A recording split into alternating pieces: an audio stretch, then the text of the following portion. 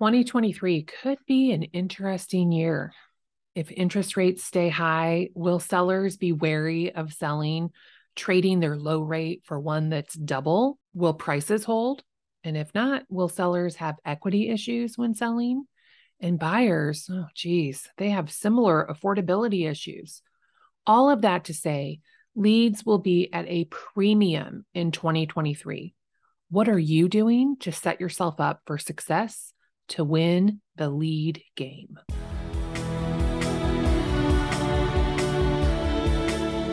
Welcome to the Savvy Agent Podcast, where we help real estate agents build a thriving business so they have financial freedom in their life without having to work 24/7. I'm your host, Heather Wright. Now let's get to it. Okay, so business isn't really a game, but if there are less leads to go around, you definitely need to make sure that you're getting your fair share. Otherwise, how will you stay in business? So the first thing to think about when it comes to leads are what kind of leads do you want? I would encourage you to think about the end game before you sign a contract, because not everything as amazing as the salesperson might make it sound. Personally, I want leads that are ready to go. They call me up, they want to buy, they want to list, and it's a dream working with them. Who doesn't want those leads, right? Too bad they're totally unicorns. While we're all waiting for those come list me unicorns to call, there are lots of other choices for lead pillars to work. Ultimately, there are so many lead sources for real estate agents, it's impossible to capture them all.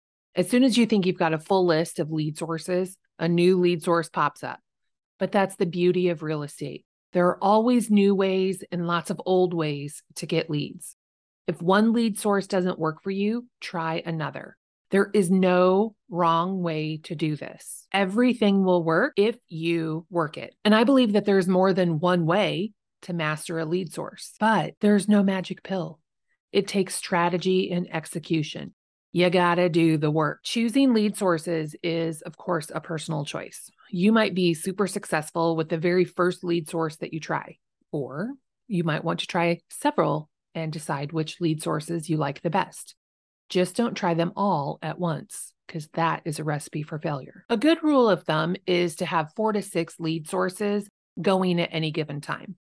But that's just a guide. It's not a hard rule, and you might find that you need more lead sources or even less. If you're brand new or you're starting over, you'll want to keep your lead sources simple.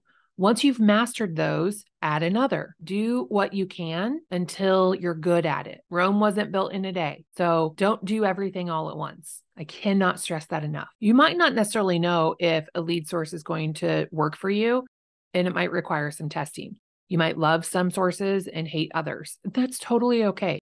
It's a process to find the lead sources that will work best for you. And as you know, I think we should all be setting up the businesses that we want to work. Just because somebody else has an amazing business knocking on doors doesn't mean you have to do it. I think there are 3 primary categories of lead sources. So if I look at all of the lead sources, I can kind of whittle them down, simplify them into 3 categories.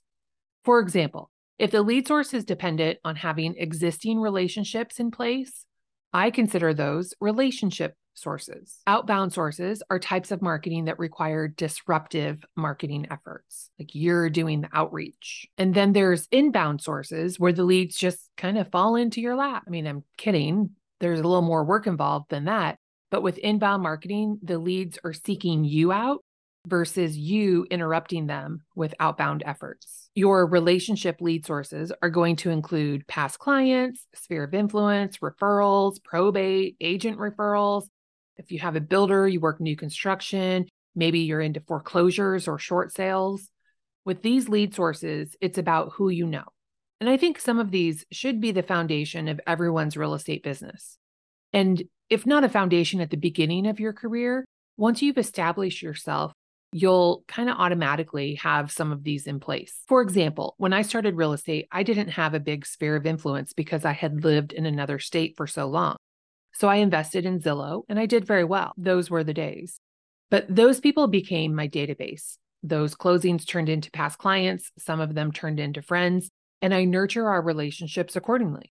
So while I didn't have a solid relationship foundation to start, I do now. Your outbound lead sources are going to be the people that you're reaching out to. They're not necessarily looking for you.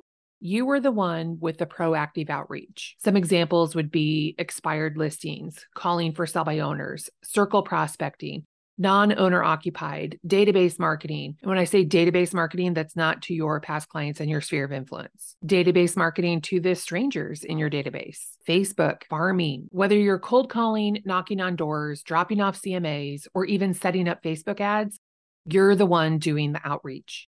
The ROI on outbound marketing, the return on investment on outbound marketing can be really good, but it's usually not as good as relationship marketing or even inbound marketing. Finally, your inbound lead sources are going to be where people are actively looking for an agent, and you just happen to be there.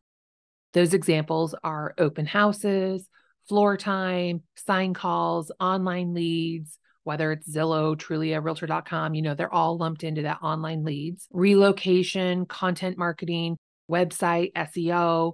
I love inbound lead sources. When someone calls and they tell me they found me on YouTube, you can probably hear me swoon over the phone. Some of these lead sources can pay off rather quickly, like open houses and sign calls, but sometimes it takes a lot of effort and time, like creating content with YouTube or TikTok or Reels. But once you get it going, the ROI can be really, really good. Remember, you can't master everything overnight. That's just not how it works. Select one or two lead sources to work on at a time.